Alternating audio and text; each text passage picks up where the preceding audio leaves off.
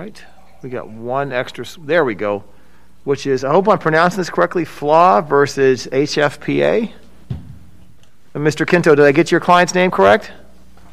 Yes, Your Honor, you did. Okay, very well. You may proceed. Good morning, and may it please the court. I'm David Quinto of One LLP, representing appellants Sashti Flaw and Rosa Gamasa. I wish to reserve 2 minutes for rebuttal. The complaint and amended complaint herein set forth in great detail a course of conduct by appellee Hollywood Foreign Press Association, venal in every respect.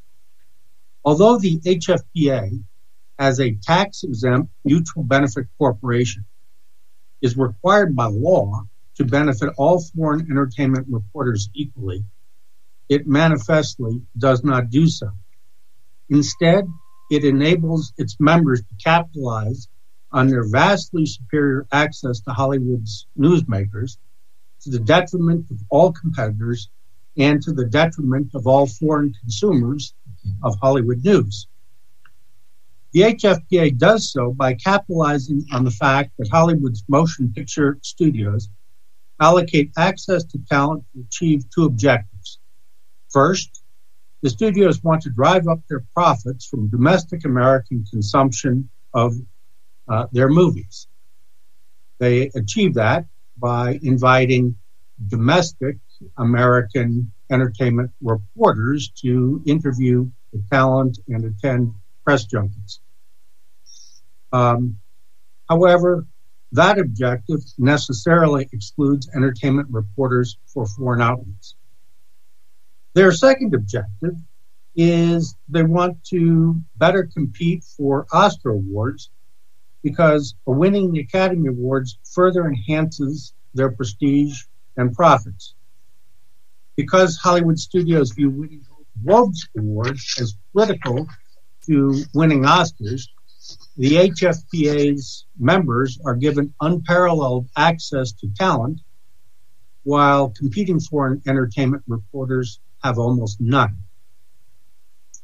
That would not matter if all qualified foreign entertainment reporters were free to join the HFPA, but they are not.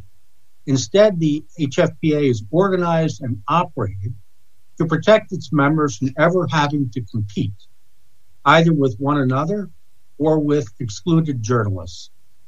It divides the world into market territories for its members to exploit. As a rule, it permits only one member to report in any territory.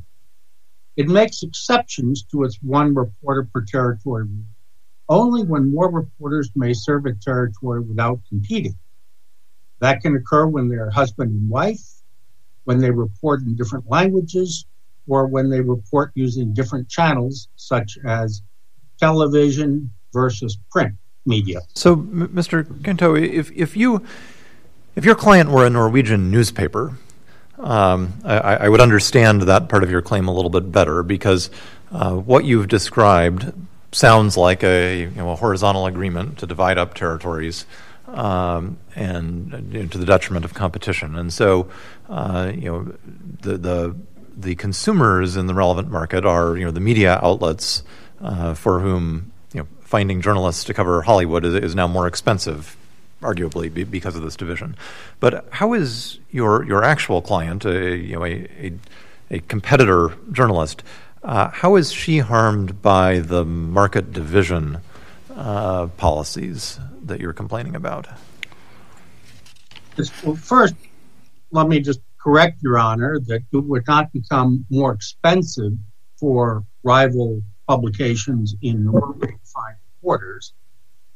It simply becomes impossible for them to do so. My client is harmed in that when the HFPA decides among itself that it is going to divide the world into markets, then each of the HFPA members has a vested interest in protecting its exclusive, that member's exclusive market, and the HFPA members then act collude with one another to prevent one another's market shares. It's an I'll scratch your back if you scratch my back situation. If a Japanese member does not want to face competition in Japan, and a Norwegian member does not want to face competition in Norway, they agree with one another that one will not support a new Norwegian applicant and the other will not support a new Japanese applicant. So that market division directly harms applicants, excluded members such as Sashiki Flaw. But Counsel, if I could just jump in, it seems to me that any group that has a limited membership is going to present this problem to some degree. Like, for example, in Los Angeles, there's something called the Magic Castle. And the Magic Castle is a guild of magicians, and they have performances during the week. And if I wanted to go to the Magic Castle, I could not. I am not a member of the Magic Castle, and I can only attend if a member invites me. Now, I could say I want to cover the world of magicians. I want to write for Magician Magazine, and therefore I can't because I'm not a member of the Magic Castle, and therefore the market I can share access is excluded. I could cite country clubs, I could cite business clubs, fraternities, sororities. There's always going to be someone on the inside who has advantage, someone who's not. So how is what you're asking us to do in this case, how does it not just kind of fundamentally change clubs and memberships that don't allow everyone in? Well, this affects only a minority of clubs, first and foremost.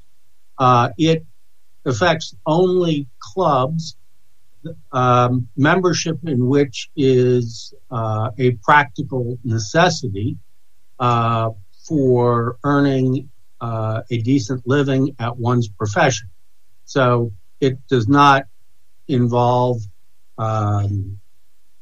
local clubs that might serve any other number of purposes. It does not affect the Thursday night poker game. It does not affect any club that might get together to play football or soccer on the weekends. It affects only those membership in which is important to the ability to practice one's chosen lawful livelihood. But why isn't, following up on the point Judge Owens made, it seems like your argument there is running into Northwest wholesaler stationers, right? Because there you have a cooperative activity, the group of people in the same industry get together and have a purchasing cooperative, which presumably gives them lower cost inputs than their competitors, but they don't have to let everyone in, and excluding people from their cooperative is not per se unlawful. And that sounds sort of similar here. Like a group of people have gotten together, and as a result, they have better access to inputs in the form of being able to interview Hollywood talent. But that doesn't make it per se unlawful. So how is this different? It strikes me, Your Honor, that the better analogy might be to CollegeNet v. Common Application, a case in which at least two members of this morning's panel are very familiar. This court found that when an arrangement between a college application service and colleges limited choice for college students, decreased the scope of service and price competition to student applicants, and foreclosed rivals from entry to the market, it reduced overall market satisfaction by leaving one dominant provider offering inferior products and services. The court found that antitrust claims were properly alleged. The analogy here is fitting because you have the Hollywood Foreign Press Association, which effectively prohibits other foreign entertainment reporters from competing with them. And by dividing markets among themselves, they offer very limited selection to foreign media outlets reporting on Hollywood news. leading to inferior services and to inferior protection for foreign consumers who are now limited to receiving news from media outlets for which the Hollywood Foreign Press members report. So if I could jump in, counsel, real quick. So the White House Press Corps, not everyone's allowed to go to the White House. Not everyone's a member of that. Not anyone can just sit in that briefing room. I think a lot of people probably would want to be in there to ask the president questions. Does that face the same problem as this case? Well, I don't think so, Your Honor. It's not the White House press room. Press Corps, the Press Corps, which is kind of an exclusive group of reporters that get access to the White House. They even have an awards dinner every year. I've heard about it. In my understanding, Your Honor, and correct me if I'm wrong, the White House Press Corps consists of the group of reporters who are permitted by the White House to come to the White House to gather news. Well, Mr. Quito, then, my understanding in this case is that the talent that your clients want to have access to, that the control over that talent is not being exerted by Hollywood Foreign Press Association, it's being exerted by the studios. In the same way, I suppose that the White House is determining who's going to get in and be available for White House press conferences. I would disagree with that. I'm sorry, Your Honor. Well, and one doesn't need to look far on the internet, and I certainly didn't spend a lot of time doing this yesterday, but one of your clients, Ms. Flaw, obviously has had access to Hollywood talent because you can see she interviewed Leonardo DiCaprio, Johnny Depp. The list goes on and on and on. Obviously, she had some access. But here's my question, as I think it relates to the legal issue. Do you have any evidence that there's any sort of coercion or agreement between the Hollywood Foreign Press Association and the studios? We allege in the complaint, Your Honor, that there have been instances in which the Hollywood Foreign Press Association complained to the studios that non-member competitors had been invited to attend press junkets and pressured the studios to uninvite, or disinvite, whatever the word is, those competitors from the press junkets. So the HFPA has been able to use its collective power to force or cajole studios into cooperating with them and excluding their competitors from professional opportunities. But I think what the HFPA really represents is an essential facility for competing to collect and disseminate news. And I would also say that the fact that someone is sometimes able to get interviews of important motion picture personalities does not mean that person either has the ability to interview them in respect to breaking stories such as the release of a new motion picture. And it does not mean that the person has not been injured, even severely injured, in her ability to practice her profession. And if I may, I would like to reserve time for rebuttal. Sure. We'll give you a minute. Thank you. You may proceed. Thank you, Your Honor. Samir Degasen for the defendant, HFPA.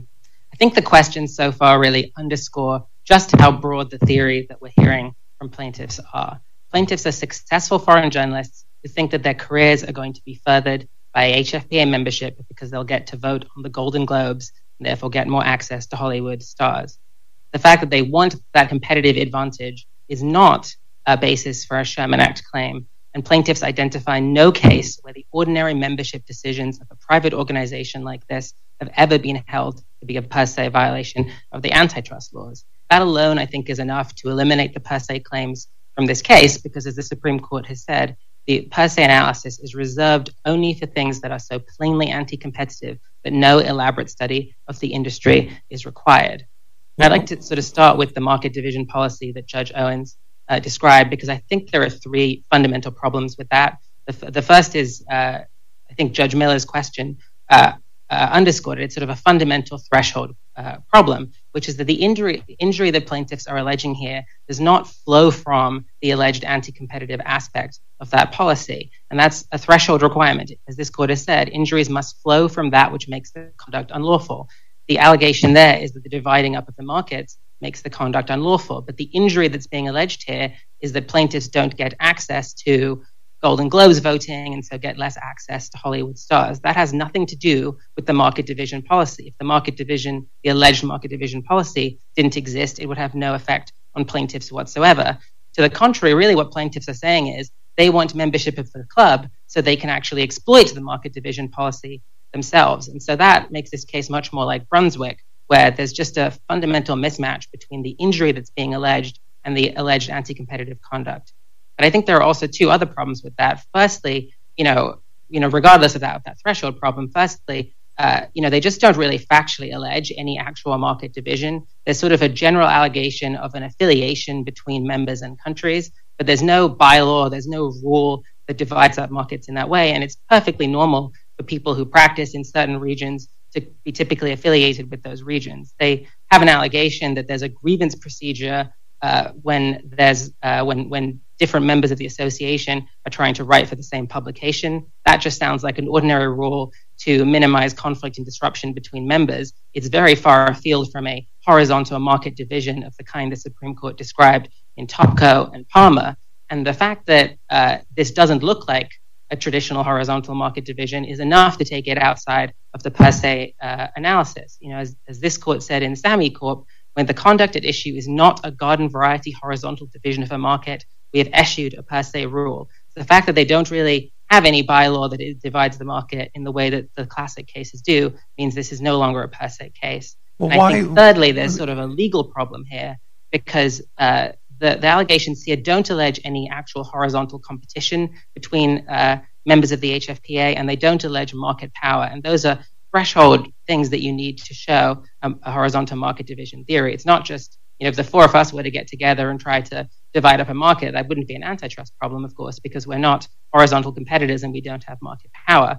And here there are really no allegations that the current members of the HFPA are horizontal competitors. They're all alleged to, by default, be in different markets because of their language differences, their cultural differences, and things of that nature. And I think very clearly there's no allegations whatsoever of market power. So all of that means, I think, that the market division policy is off the table. Can I ask you, though, before you move on, I have a couple questions on the market division policy. Starting with the, I guess it's bylaw 4.12, about that you can file a grievance if somebody else is trying to write for the same newspaper that you're writing for. Why isn't that on its face an agreement among competitor or potential competitors to restrict competition? That, like, if I have this customer, this newspaper, you can't move in on my territory. What can you say more about why you think that's permissible? Well, I don't think it's a geographic market division of the kind that you had in Topco and in Palmer, where you had horizontal competitors essentially saying, you're going to take this part of the market, you're going to take this region, I'm going to take this region. And so it looks very different to that. It looks much more, I think, like a grievance procedure, essentially, that tries to minimize conflict. It's not even clear that you wouldn't be allowed to write for the same publication. You're just allowed to file a grievance. And I think that just makes it look like a procedure whereby the organization wants to sort of harmonize potential discord among its members. And of course, lots of organizational rules have something like that. But at a minimum, it just doesn't look like the classic horizontal market division like in Palmer and Topco. and that's enough to take it outside of the per se analysis. And of course, there's sort of the separate threshold problem of, this is just not the injury that's being pled here. There's a mismatch. So even if the court has some concerns with that, it really doesn't affect the claims here. As you said, Judge Miller, a consumer would have to bring that claim, but the competitor can't under this court's and the Supreme Court's precedent. And on the question of injury, what's your answer to what I take to be Flaw's point, which is that essentially it's all one policy. So they have this. And I know you say they haven't alleged it specifically enough, but if we assume for a moment that they've alleged that there's a division of territories, a geographic division of the market, I think her theory is, in order for that to work, you have to limit the number of people in the organization. And so it's sort of all one thing. We've divided up the world geographically, and as part of that, we have to limit the number of people. And I'm injured by the limiting the number of people part of it. But since it's all really the same thing, that's sufficient to allow me to challenge it. What's your answer to that? I don't think it's true that in order for that to work, you'd have to limit the number of people. I mean, presumably that sort of scheme, as it happened in Topco, can involve a lot of people who are by default competitors. And the whole point of something like that is to divide up the market between people who are sort of the insiders. You can have a large number of insiders. So I think there's no connection between that and what Flaw and what plaintiffs are really challenging, which is their exclusion from membership. I mean, if there was no alleged market division, it would have no effect whatsoever on plaintiffs. And again, they have to allege injuries that flow from the anti-competitive aspect. So if their injuries just flow from the fact that there's an ordinary membership criteria, that's the agreement they challenge. That's the predicate Section 1 agreement. And again, it's up to plaintiffs to plead what the agreement is. That's the one that they really challenge. And they have to show the injuries flow from the anti-competitive aspects. Even if there was some concern about the market division having an anti-competitive aspect, the thing which is injuring them is that they're not members of the HFPA. And that even if there was no market division, no grievance procedure, any of that, it would have no effect on plaintiffs whatsoever. The treble damages that they want are presumably all going to be the economic losses from the fact that they're not insiders. They're not subject at all to the market division policy that affects insiders. And I don't think you can bundle them together because the policies could easily work separately, and there's no sense in which they really do work together because, of course, individuals could be let in and then the markets could be divided up. And the two things, just don't rely on one another.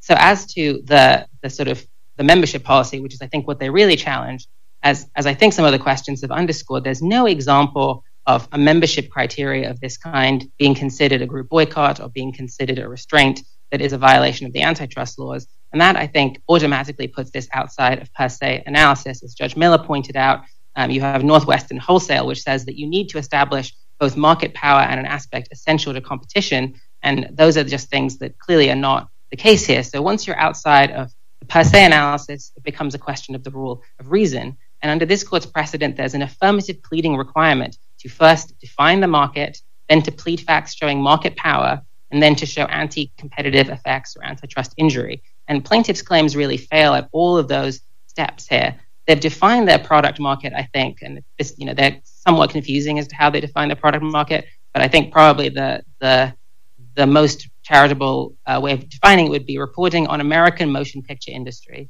and that's in 49 separate geographic markets. And so they then have to establish that the HFPA somehow has market power in each of those 49 different markets. And those markets have to be defined with respect to reasonably interchangeable economic substitutes. So it's not just, it's basically anything where there's an audience for Hollywood reporting. That includes domestically based journalists. That includes things like the Hollywood Reporter translated into German or Spanish or Norwegian. That includes things like the bloggers and the media, the social media influencers that they mention. It is highly implausible, as the district court said, that the HFPA has market power in each of those 49 separate submarkets. And more to the point, there are just no allegations in the complaint about market power at all. There's not a single allegation about the market share, not a single allegation about who the market participants are. These are all threshold pleading requirements that plaintiffs have to have. I think the closest they come is to suggest that, the HFPA is somehow monopolizing each of those 49 markets because it's the only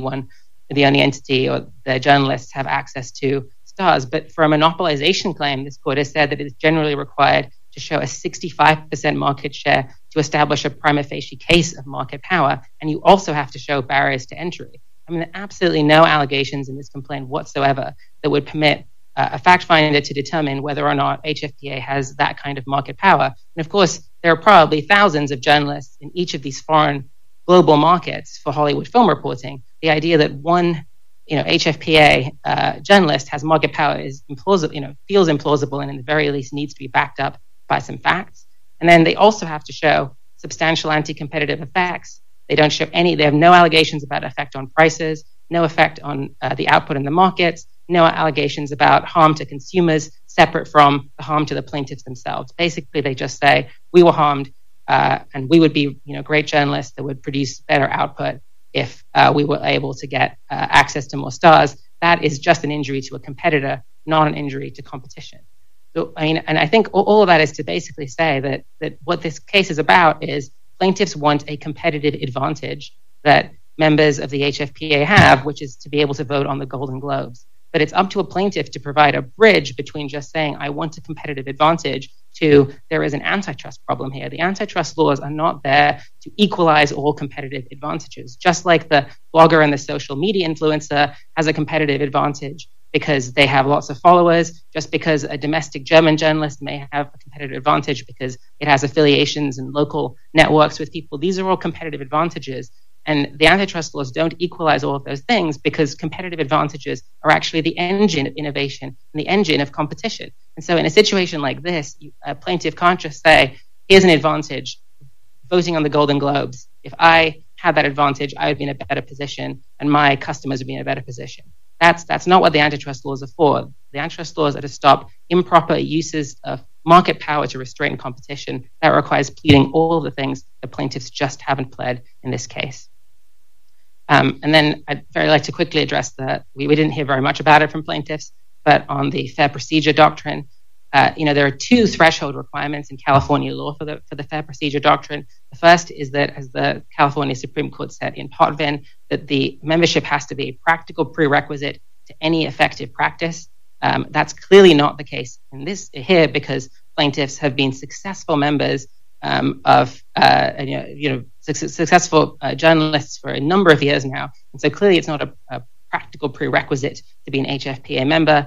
And also the institution has to be quasi-public in nature. And plaintiffs have not pled any allegations that put the HFPA within the quasi-public bucket. That's things like the important products or services the enterprise provide, their representation to the public, legislative recognition. None of that is true for the HFPA. In fact, the only real public-facing thing that plaintiffs have alleged is that the HFPA hosts an award ceremony, and that makes them exactly like, the MPA and the Producers Guild in Yari.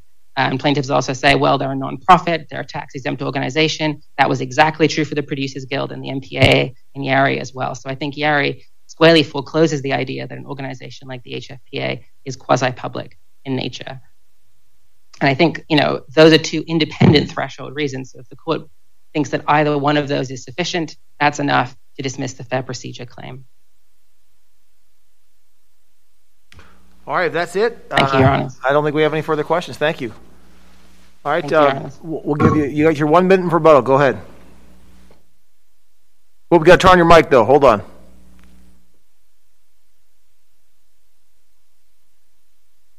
There you go. Thank you, Your Honor. Several points. One is that Mr. Degersen argued that members could be let into the HFPA and markets still divided up, argued that those were separate concepts. They are not. At no time in history has the HFPA had 100 members.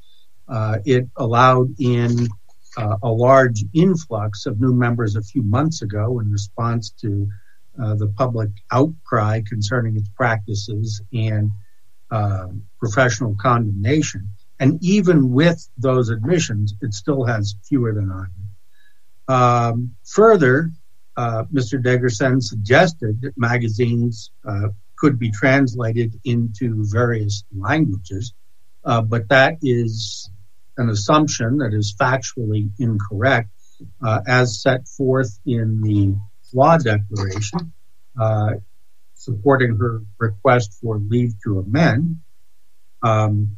Magazines do not translate into other languages. A Danish magazine publishes in Danish, but it doesn't pick up an article from a Czech publication.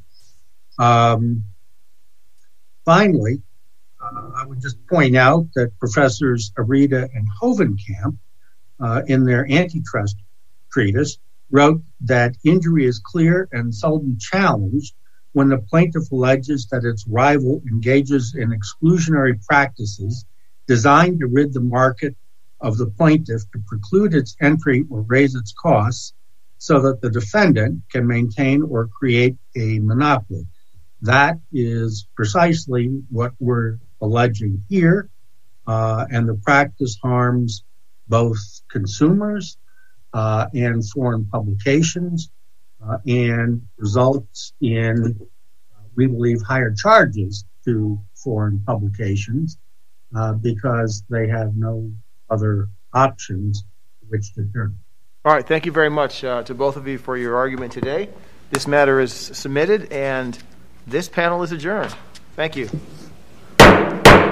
This court for this session stands adjourned.